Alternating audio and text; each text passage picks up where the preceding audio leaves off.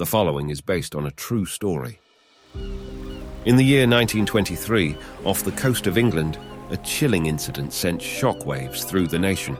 It all began when a Royal Air Force pilot found himself in the most peculiar of predicaments. Our story unfolds with a crashing plane, its cold metal frame sinking into the frigid waters. Mayday, mayday, I'm going down. The pilot's distress call echoed through the airwaves, but what followed would astound the world. Extra, extra! Read all about it. Gremlins blamed for downed plane. As the story unfolded, newspapers buzzed with headlines, and curious onlookers gathered to hear the astonishing tale.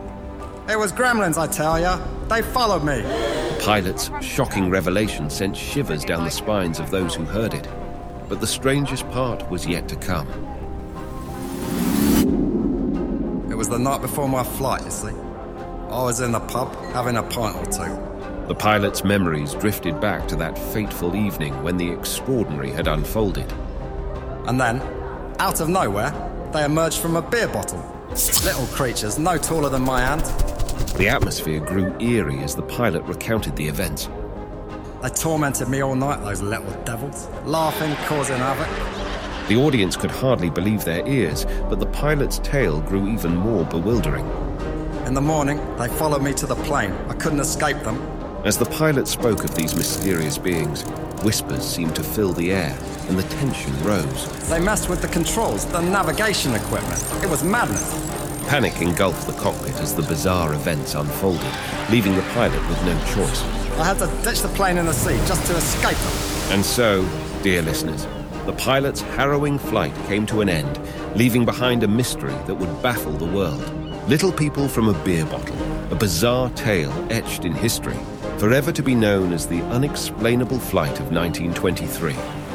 I'm Dr. J, retired demon hunter and knower of things, and this is the Real Demons of Pop Culture.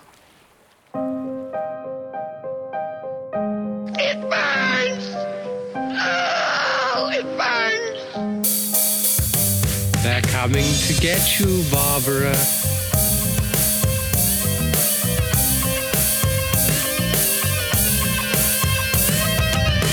Swallow your soul! Bright light, bright light. Well, Lucille, you sound excited for today's episode. I love Gremlins. Me too. How you doing? Not too bad. I have a nagging headache. It's really knocking on my noggin. Well, I'm sorry to hear that, Lucille. I appreciate that. I'm very excited to be here, though. You can watch myself and Lucille talk all things pop culture on our short videos. They're on TikTok, Instagram. Don't forget YouTube Shorts. All the links are in the show notes. And while you are there, check out the many ways you can support the show. Yes, we are listener supported. Buy the Real Demons of Pop Culture coloring book. Speaking of that, I would like to thank our listeners who recently supported the show. There's Kevin, who got the Real Demons of Pop Culture coloring book. Thanks so much, Kevin.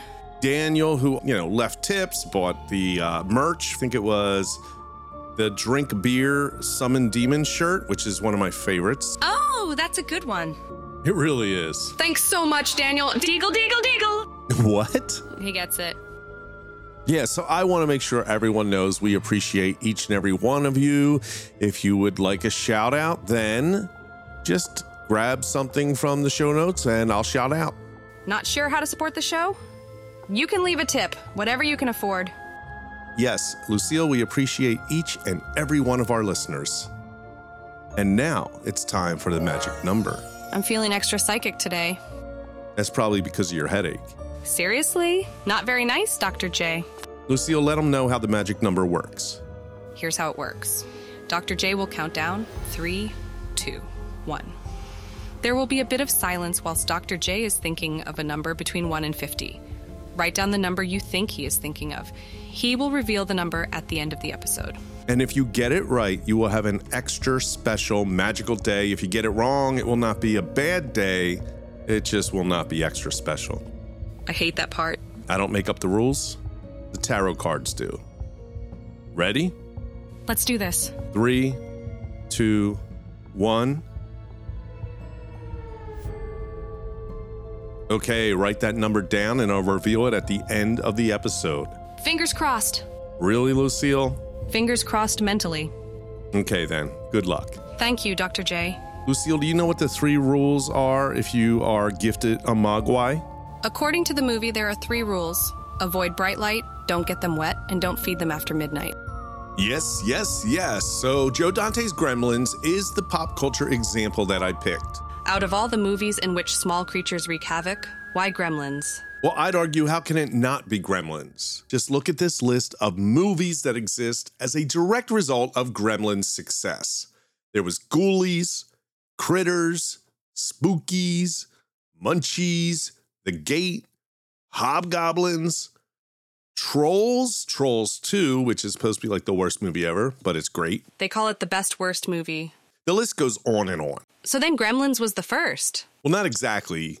There was Don't Be Afraid of the Dark in 1973 and The Boogans in 1981. I think that's how it's pronounced. But they never had the success that Gremlins had, and most people never even heard of those movies. What makes Gremlins a pop culture masterpiece? Well, it all starts with writer Chris Columbus. And he would go on to write Goonies, Home Alone. He would direct the Harry Potter films. So this guy's massively talented. Okay, so this guy, Chris Columbus, clearly a fake name, just came up with Gremlins. Sort of. So he was living in Manhattan in the 80s, which was not nice like it is today. New York City was kind of a scary, dirty place. And he lived in a loft in Manhattan. And when he would sleep at night, his arms would like kind of hang off of the bed. And he would wake up in the middle of the night because something brushed against his hands. OMG, what was it? Mice, rats, rodents. Ha! I hate rodents. Well, he thought it was horrifying having these little creatures run about. He thought correctly. So the rest was history? Well, hardly. He wrote the script, which was a hard R rating. How so? Well, for starters, Billy's mom had her head cut off and it rolled down the stairs. Oh my God. And then the Gremlins ate Billy's dog. No, not Barney. And there's this great scene in which the Gremlins go into McDonald's, they eat all the people, and they leave the food. Okay, that's genius. This is such a different film. Not gonna lie, I think I want to see this version of Gremlins. Yeah, I agree. How did it go from Manhattan Mice to Gremlins? Well, Chris Columbus's father would work out in the front yard on cars, and if something goes wrong, he would always blame Gremlins. And combine that with Chris going into Chinatown in New York City because the food was cheap and he was a starving artist, he would see these little stores selling interesting things. And he got this idea of maybe getting some kind of odd pet in a store. Clever. He picked up a Chinese-English dictionary and looked up the word for devil, and it was Mogwai. Mogwai. It also means demon or gremlin at this point. The real Mogwais of pop culture. That has a nice ring to it. Now, meanwhile, on the other coast, Steven Spielberg is putting together Amblin Entertainment. He's got a couple other people working with him. They're looking for new projects to get off the ground. And he reads the script for Gremlins, and he thought, man, this is sort of a real devilish comedy horror movie. And the rest is history? No. So Spielberg calls Chris Columbus, and what will become kind of a theme in the making of this film, Columbus's roommate was like, Steven Spielberg's on the phone. And Columbus was like, yeah, whatever. No, it isn't. He didn't believe it. He gets on the phone. He's like, all right, who is this? Don't tell me he hung up on Steven Spielberg. No, he didn't hang up. Luckily, Spielberg was able to convince him that he was who he said he was. Whew, that's a close one. Yeah, who knows if we'd even have Gremlins if he did hang up. So Spielberg tells Chris, hey, come on out to L.A. And the rest is history. No, do you have any concept of how long it takes to make a movie? I guess not. Okay, but explain to me how it went from an R rating to a PG rating. Well, Spielberg convinces Chris that it needs to be audience-friendly. And that's how we end up with a PG rating. But wasn't there some kind of stink over it being rated PG? You know your history, Lucille. Yes. Parents were kind of upset that they took their kids to see this movie. It was a Spielberg production. Everybody's thinking E.T. They take their kids and, you know, it's a little bit intense for these kids. That plus Indiana Jones and the Temple of Doom made these parents lose their minds. And that's how we got PG-13. These parents just thought, hey, we need something between PG and R. So we have Gremlins and Indiana Jones to blame for that. Got it. So it was also Steven who came up with the idea to keep Gizmo nice and cute. Because in the original script, Gizmo turns into Stripe. By keeping Gizmo good, Billy has a sidekick and the audience has a gremlin to love. Then Joe Dante gets involved. How did that come about? Well, Joe Dante made 2 films before Gremlins, and it was Piranha and also The Howling. Now, Steven saw Piranha. Now, I loved this movie as a kid, but I was not aware of like directors and things when I was watching Piranha. I just loved that movie. So Spielberg felt Piranha was probably the best ripoff of Jaws that was made. He sends the script to Dante. And just like Chris Columbus, Dante didn't buy that Spielberg was sending him a script. He thought it must be the wrong address. He's like, go find out who this is supposed to belong to. And just like with Columbus, he realizes it really was meant for him. Spielberg feels that Dante's going to give it this sort of dark side of Norman Rockwell feel to the movie. And the rest is history. Well, they still had to make the movie. And that came with all kinds of problems. And there's this story where they tried to use monkeys as gremlins. All right, we're going to try to use this monkey as the gremlin. So I want you to just put the monkey over there and put on this gremlin mask. And action. Oh, man, he's shitting everywhere. Somebody get the monkey. Get the monkey. And cut. All right, this was not a very good idea. So the monkey didn't work out. And luckily, they got Chris Wallace, who was the man behind the Gremlin puppets. And even though there was a lot of issues with the puppets and there was a lot of things they had to do to get the movie to work, it eventually did work. They then had to cast this, and they had Zach Galligan as Billy and Phoebe Cates, who I love.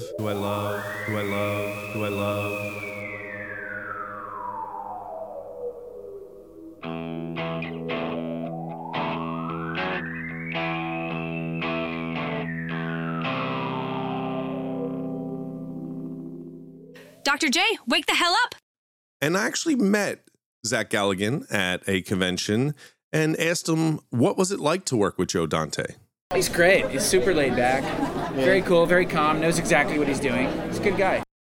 So was this another movie you saw on VHS? Well, I actually saw the movie in the theater on its initial release, which was the same day Ghostbusters had its initial release. Damn, that's a hard choice. Now, it really wasn't a hard choice for me, even though I think Ghostbusters is a great movie. I am not one of those hardcore Ghostbusters fans who dresses up as the Ghostbusters at conventions. I think it's a good movie, but I do not get upset when they touch those movies like I would when they destroyed Star Wars and made the prequels and things like that. I don't know what it is, but there is something familiar about the little town in Gremlins. There is something familiar, and that would be the set. Now, they used the same set that they used in Back to the Future. Using a Hollywood studio set was on purpose because that was Joe Dante's idea. If you had these puppet gremlins shooting in a real world environment, it wouldn't really match. But shooting them on a Hollywood backlot gives it that sort of match of fantasy that he wanted to create. Now it all makes sense. The same backlot. So the movie comes out, does gangbusters, and the rest is history. You got it, Lucille. For Gremlins 2, the studio was trying to get it to happen, but they just couldn't get it to work. And if you go and listen to the podcast, This Is Some Scene, you can listen to the entire interview with Joe Dante. But here's what he said about how he got Gremlins 2. I'm one of the people that tend to like the sequel more than the original. Oh, I prefer the sequel because, the original was, they use the word work for hire, where, they hire you to do somebody else's idea, which, I was happy to do because I liked the idea. But then when they finally came to me and said, we've been working on trying to make a sequel for years and we can't figure out how to do it, so if you do it, we'll let you do whatever you want. And then I thought, well, the way to do this is to try to make sure there'll never be a Gremlins 3 by making fun of the first picture and all the things that were, all the silly rules and things that we, had to put in to make it work, and just build on all the stuff in the first movie and try to top it. And, we had more money and more time, and the technology had changed over the past 5 years. We were able to do a lot more with the puppets that we could never have done in the first movie. Right. And make them talk, and, and it was really a lot of fun. And they left me completely alone. I mean, they weren't that crazy about it when it was done, but they did leave me alone. So that little opening radio drama I did in the beginning of the show? Yeah, I forgot about that. How the boot swaggle does that fit into all this? That is the origin of the gremlin, and we're going to get into that now. Reports of gremlins coincided with the advent of aviation. I mean, they were blamed for everything. When something broke, especially if it was mysterious, gremlins did it. Example. Do you know who Charles Lindbergh was? Wasn't he the dude who flew a plane across an ocean? Yes, he flew directly from New York to Paris in 1927, the longest solo flight in history at that time. He also had his baby kidnapped. Wait, are you going to tell me gremlins kidnapped his baby? No, but someone should make a movie about that. I'll get right on it. As Lindy soared through the skies, he wasn't just sharing his cockpit with a trusty compass. He was mingling with mystical creatures straight out of a fantasy tale. These otherworldly beings weren't your typical flight companions. They were something out of a ghostly dream. They had a knack for popping up when Lindbergh least expected it. But here's the twist. Despite their eerie appearance, they were surprisingly chatty and friendly. Friendly? Yep. Lindbergh's gremlins were actually friendly creatures. Who would have thunk? While most people painted the creatures to be troublemakers, Lindbergh had a different story to tell. These were transparent creatures, and they weren't causing any mayhem. They were more into mischief of the magical kind. So what Lindbergh said is that these beings seemed to have 1 foot in the spirit world and 1 foot in ours. And during his little flight, they didn't just exchange pleasantries, they dished out some serious mystic knowledge. That goes against everything that has been said about gremlins. Were they not troublemakers? Yes, they were troublemakers, and there's a reason that they were blamed for things. And the reason is? Well, assuming that these creatures weren't being released by Nazis. Nazis? Put away your tinfoil hat, Lucille. It was revealed after the war that German pilots were also facing the same menacing creatures. Holy cannoli. But as I was saying, conspiracy theories and supernatural stuff aside, the scientific explanation would be hallucinations from long flights. I don't know about that. All these pilots hallucinating in the air? Just seems like there are too many reports to chalk it up to long-distance tripping. Well, you have a point. People have been seeing little mischievous creatures for centuries. And I'm not going to dive deep into the history of fairies and goblins, but there are a lot of similarities between fairies, goblins, and gremlins. But you aren't going to talk about that? Now, I feel like sometime in the future, there'll be a better episode to dive deeper into fairies and goblins. So you're just going to have to wait for that. But all I want you to know is that people have been seeing little creatures forever. You are so weird. Have gremlins ever killed anyone? Yes. So there's this story with a pilot named Chris Jarrett. So he was flying a night mission to Germany with his crew when all of a sudden one of the Lancaster bomber's engines failed. This was immediately after they had entered French airspace. And as he was trying to gain control of the plane, all of the 3 other engines failed simultaneously, which is totally unexpected. Jesus, what did he do? So Chris realized they're carrying a load of bombs, they got gas, and so he opened the hatch at the front of the plane and jumped off to safety, leaving the plane to crash with the rest of the crew on board. What? Now, the whole incident was blamed on gremlins. No, just no. That's just wrong. People died. Why wouldn't they investigate the cause instead of blaming gremlins? Morale. Morale? Morale. So according to the author and historian Marlon Bresci, morale among the RAF pilots would have suffered if they pointed the finger of blame at each other. It was far better to make the scapegoat a fantastic and comical creature than another member of your squadron. These stories are unique to pilots. How does it go beyond that niche group? So yeah, this was pretty much myth among pilots. And how did it get out? Roald Dahl. The Charlie and the Chocolate Factory author? Yep.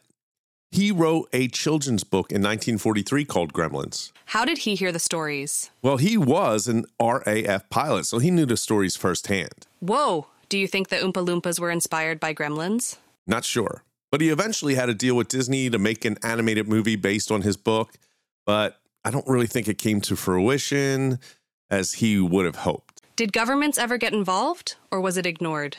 The British government definitely got concerned about all the sightings of gremlins by the Royal Air Force pilots. I bet they did.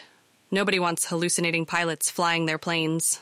They got so concerned that they started offering official advice of how to deal with these creatures. And one measure they had in place to make sure the planes were designed with round edges. That way, it would not give any anchoring point for the creatures to cling onto the planes and cause havoc. Maybe they really are real.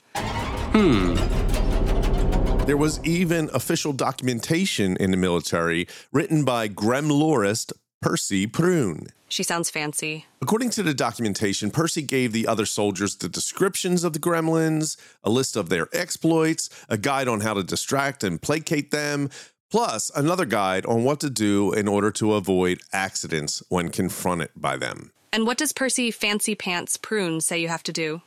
Well, according to Percy's documentation, if you're like super confident and arrogant, it would attract the creatures to the planes. So basically, don't be cocky. Eventually, gremlins moved on past just airplanes, and they would be blamed for any kind of issue with machinery. Isn't there a story about families being terrorized by gremlins? Yes, this is pretty bizarre, but the Taylor and Sutton family claimed that they just finished dinner and they were attacked by strange glowing creatures. Both families described the creatures as having disproportionately long arms, being about 2 to 4 feet tall with claws at the end of their long arms, which does sound like gremlins. They sound just like the ones in the movie. The reason why the gremlins in the movie Gremlins had these long arms and short feet was for the puppetry. They needed rods to move the arms, so they had to be longer to actually do what they needed to do. And in puppets, it's really hard to do legs. That's why you usually don't see them, and that's why the legs are short. Let's talk about gremlins in pop culture. Gremlins are all over pop culture. Now, of course, in 1984, they were toys and posters and everything you could want. And actually, I believe there's more Gremlins toys and figures and all that stuff out today. I feel surrounded by all the gremlins you have in the office here. But I digress. What movies have gremlins? Hotel Transylvania has gremlins in it. The gremlins were even in the Lego Batman movie. Space Jam: A New Legacy had gremlins. Now, Twilight Zone is a very famous gremlin episode. Now, the original episode has William Shatner on an airplane and he sees a gremlin out the window tearing the plane apart and he freaks out. Then they made Twilight Zone the movie in 1983 and they redid that episode, and it was John Lithgow who played the William Shatner part with the gremlin on the wing. And just last year, Gremlins: Secrets of the Mogwai, an animated series, just came out. I don't know, was it on HBO? I think it might be on HBO. Very cool that came out. And I mentioned all those other movies in the beginning where we have Hobgoblin and Critters and Ghoulies. They just went on and on and on. Gremlins are in video games. There's comic books. And actually, there was a 1985 video game for the movie Gremlins for the Apple II. And it was made by Atari, which is interesting. And now it's time for Buffy Did That. Hello, I'm Buffy the Vampire Slayer. And yes, Dr. J is correct. I did do this. All right. I looked and looked. And when it comes to the actual TV series, I don't know if Buffy really did Gremlins. And the closest thing I can think of is an episode called Fear Itself. It's the 4th episode of the 4th season. And the monster is Gaknar, who is a very tiny demon. The reason why I'm choosing this one is because basically the story, there's a frat party, and prior to this Halloween episode, in a different season, which is another great episode, the cast of Buffy, whatever costume they were wearing, they turned into. So in this episode, they kind of hint to that. They're all going to this Halloween party, and there's this weird symbol that one of the frat boys is painting upstairs in the frat house, and blood gets dripped on it. Basically releases Gaknar, who makes the entire house become a truly haunted house with like everything horrible happening. Everybody's running around and screaming. It's really crazy. And then they finally figure out how they got to bring this demon into this world. And when they do, it's only like a couple inches or something like that. And Buffy just steps on it. Very funny, great ending. And it is a small demon who wreaked havoc on people. So that's the closest. Now, if you're a Buffy fan and you know of an episode that you would consider Buffy fighting goblins or gremlins, let me know. You can join us at the School of Dark Arts Facebook group. It's a free group. Everything's in the show notes. Let me know if you think you have a better choice for this week's Buffy episode. And now it's time for the magic number. The magic number is 7. Damn. All right, I hope you enjoyed this episode. If you did, share it with a friend you think might like it. Lucille, do you have anything to say? Not sure how to support the show? You can leave a tip, whatever you can afford. For the next 2 weeks, Lucille and I will talk all about Gremlins and pop culture on our short videos. So go find us on our social media pages, and we'll be back in 2 weeks with a new episode. Bye-bye. Be sure to follow me on TikTok at James Ippoliti. I'll be back in 2 weeks with a brand new episode. The Real Demons of Pop Culture is a Guerrilladelphia production.